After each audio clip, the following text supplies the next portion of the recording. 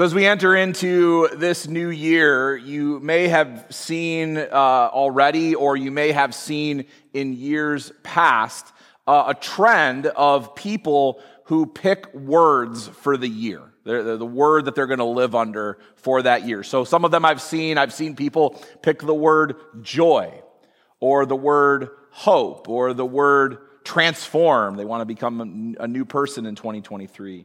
The word peace. I've seen a couple of people pick 4-letter words that we can't say in church to be their words of the year, and I guess that's one way to do it.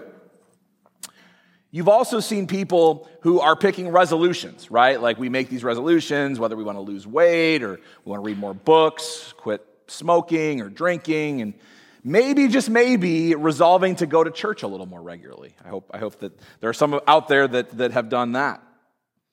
Resolutions are challenging. It's something to achieve or something to become. Words that we pick are invitational to move into a different version of life, a better version of life. But rarely do I hear someone who picked a word at the beginning of the year and who then at the end of that year pronounces that word manifested, right? Like, usually you don't hear that. I didn't see too many people yesterday saying my word of the year was hope, and I come to the end of 2022 and I was more hopeful today than I was on January 1. I maybe it was out there. I just don't usually see that. By about February, it seems like most people have forgotten their word. The person who picked the word patience is the same one who is yelling at other drivers out on the road, and maybe that might have been me this last year. They fall by the wayside. And we know resolutions are kind of the same way, right? Like you go to the gym on January 3rd or January 4th and it's packed, and by March 1st, it's like a ghost town again, right? The words of invitation are not fully realized, and the resolutions of challenge are usually not achieved.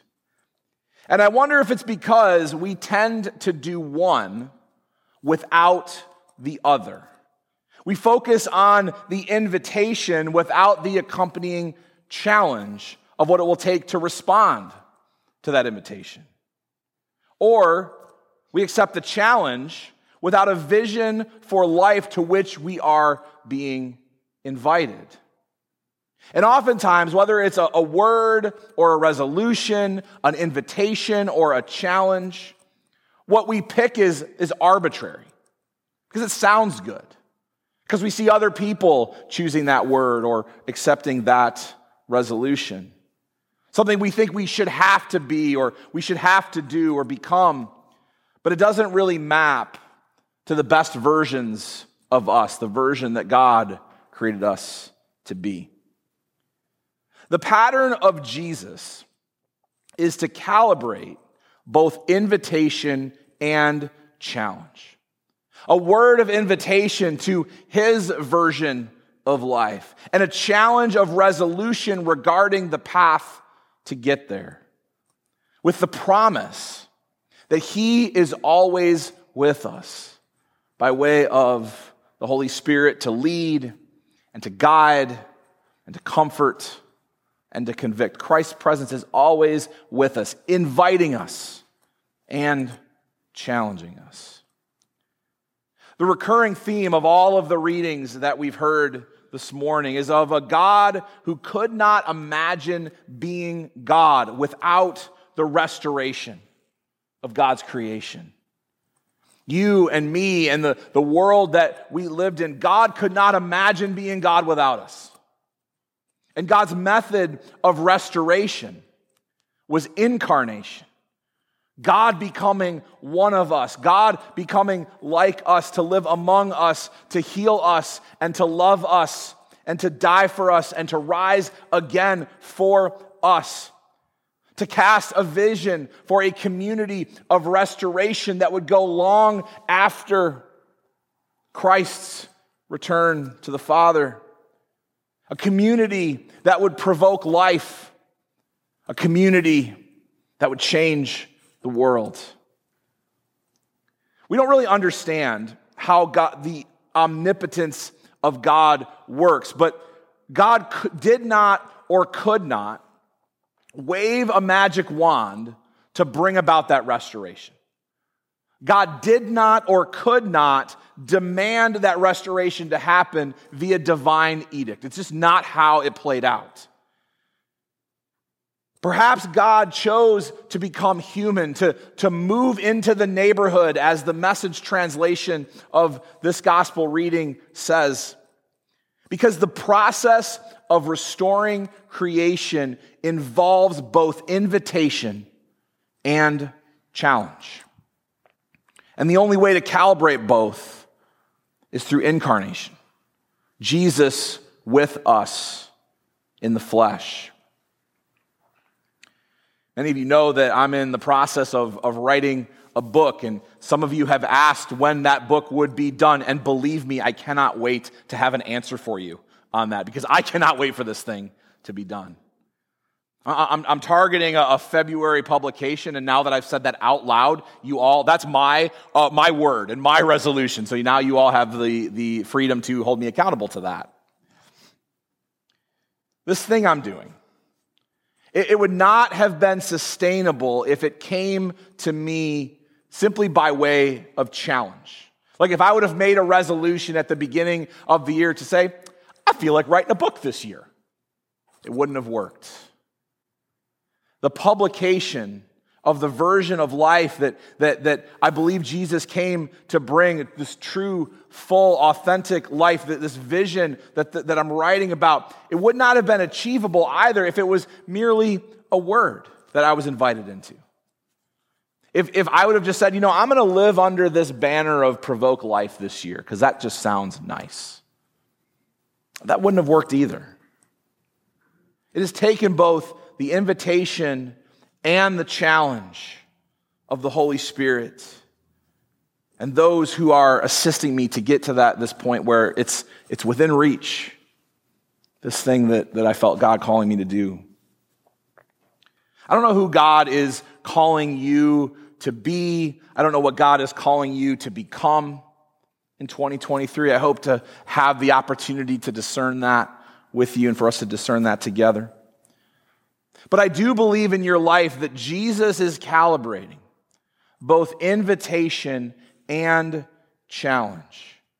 A word about the version of life that is available to you and a resolution for how to get there. And it will take both for Jesus' will for your life to take hold. So how do you receive and respond to that? On Christmas Eve, I announced a 21-day season of prayer that we would start this year. And you saw Laura reference during the kid message these prayer guides for each day. And we also passed out a candle that as you pray daily, you can light that candle as a reminder of Christ's light within you that pushes back the dark. Now, if you weren't here on Christmas Eve, or if you didn't grab one, we do have extras. Make sure on the way out that you grab a candle, grab a booklet if you did not get to have one of those. But we're going to start the year off on the right foot, right? Like how many times do we set a resolution and day one we don't do it and then we just chuck it, right? That happens. So we're going to make sure, at least for this, that's not going to happen to those of you who are here, those of you who are worshiping online. And those of you listening to the podcast after the sermon today, you can do this as well. So we're going to practice the process of this prayer season together. We're going to pray through day one today, okay? So the day one scripture is also our beatitude for January, that we're taking a beatitude each month and processing through it. So this is our beatitude for January. Let's say it together. Blessed are those who hunger and thirst for righteousness, for they will be filled. So with that in mind, I want you to prayerfully answer a few questions. So right now, wherever you're seated, I would invite you just to adopt a posture of prayer, maybe bowing your head, closing your eyes, maybe extending your hands with your palms up to receive from the Lord. You might even want to come down to your knees, so long as you won't need help getting back up from them, as I know I might if I did that. So we're gonna do this, and in the prayer guides, there are 4 questions for each day. So here's the first one, and I'm just going to give you about 30 seconds to reflect on this question. What is something from the last 24 hours you can praise Jesus for? So let's take about 30 seconds and just reflect on that.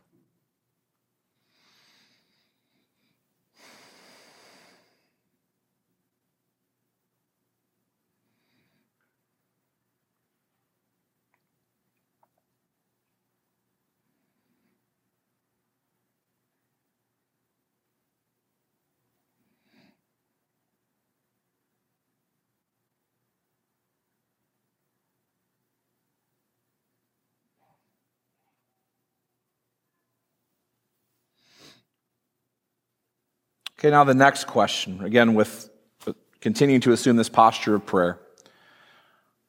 What is a regret you've been carrying that you need to give to Jesus? So take about 30 seconds and do that.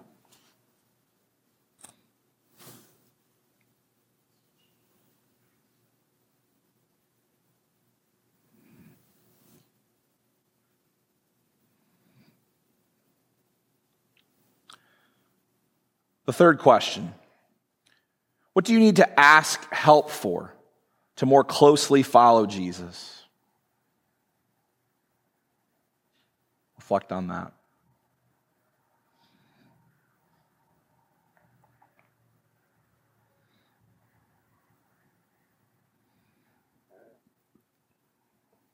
And then the final question, what do you need to yield, change, or let go of?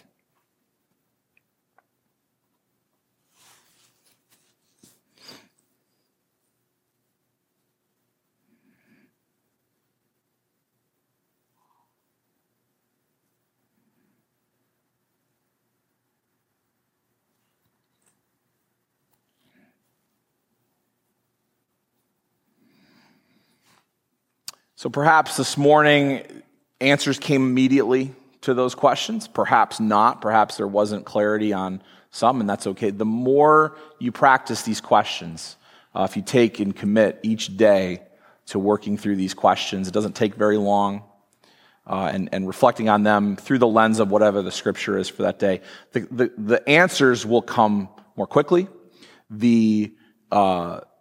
And the resolution to whatever those prayers are will become more clear for you. And then at the end of the prayer is a prayer that we're all going to pray together when we're individually doing this, but we'll also pray it together this morning on the screen. So let's pray this prayer together. Holy Spirit, continue to speak to us through the Provoke Life campaign, and that we would be transformed by Jesus' vision for the church. Amen. So here's the invitation, the word for 2023 that I would offer to you. And that word is relationship. Your relationship with God and with one another. That would grow more deeply as a result of our shared commitment to prayer.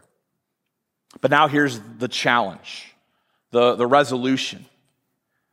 That you would commit to this 21-day season of prayer. And I believe that through that, we will begin to feast on the future that God has for us.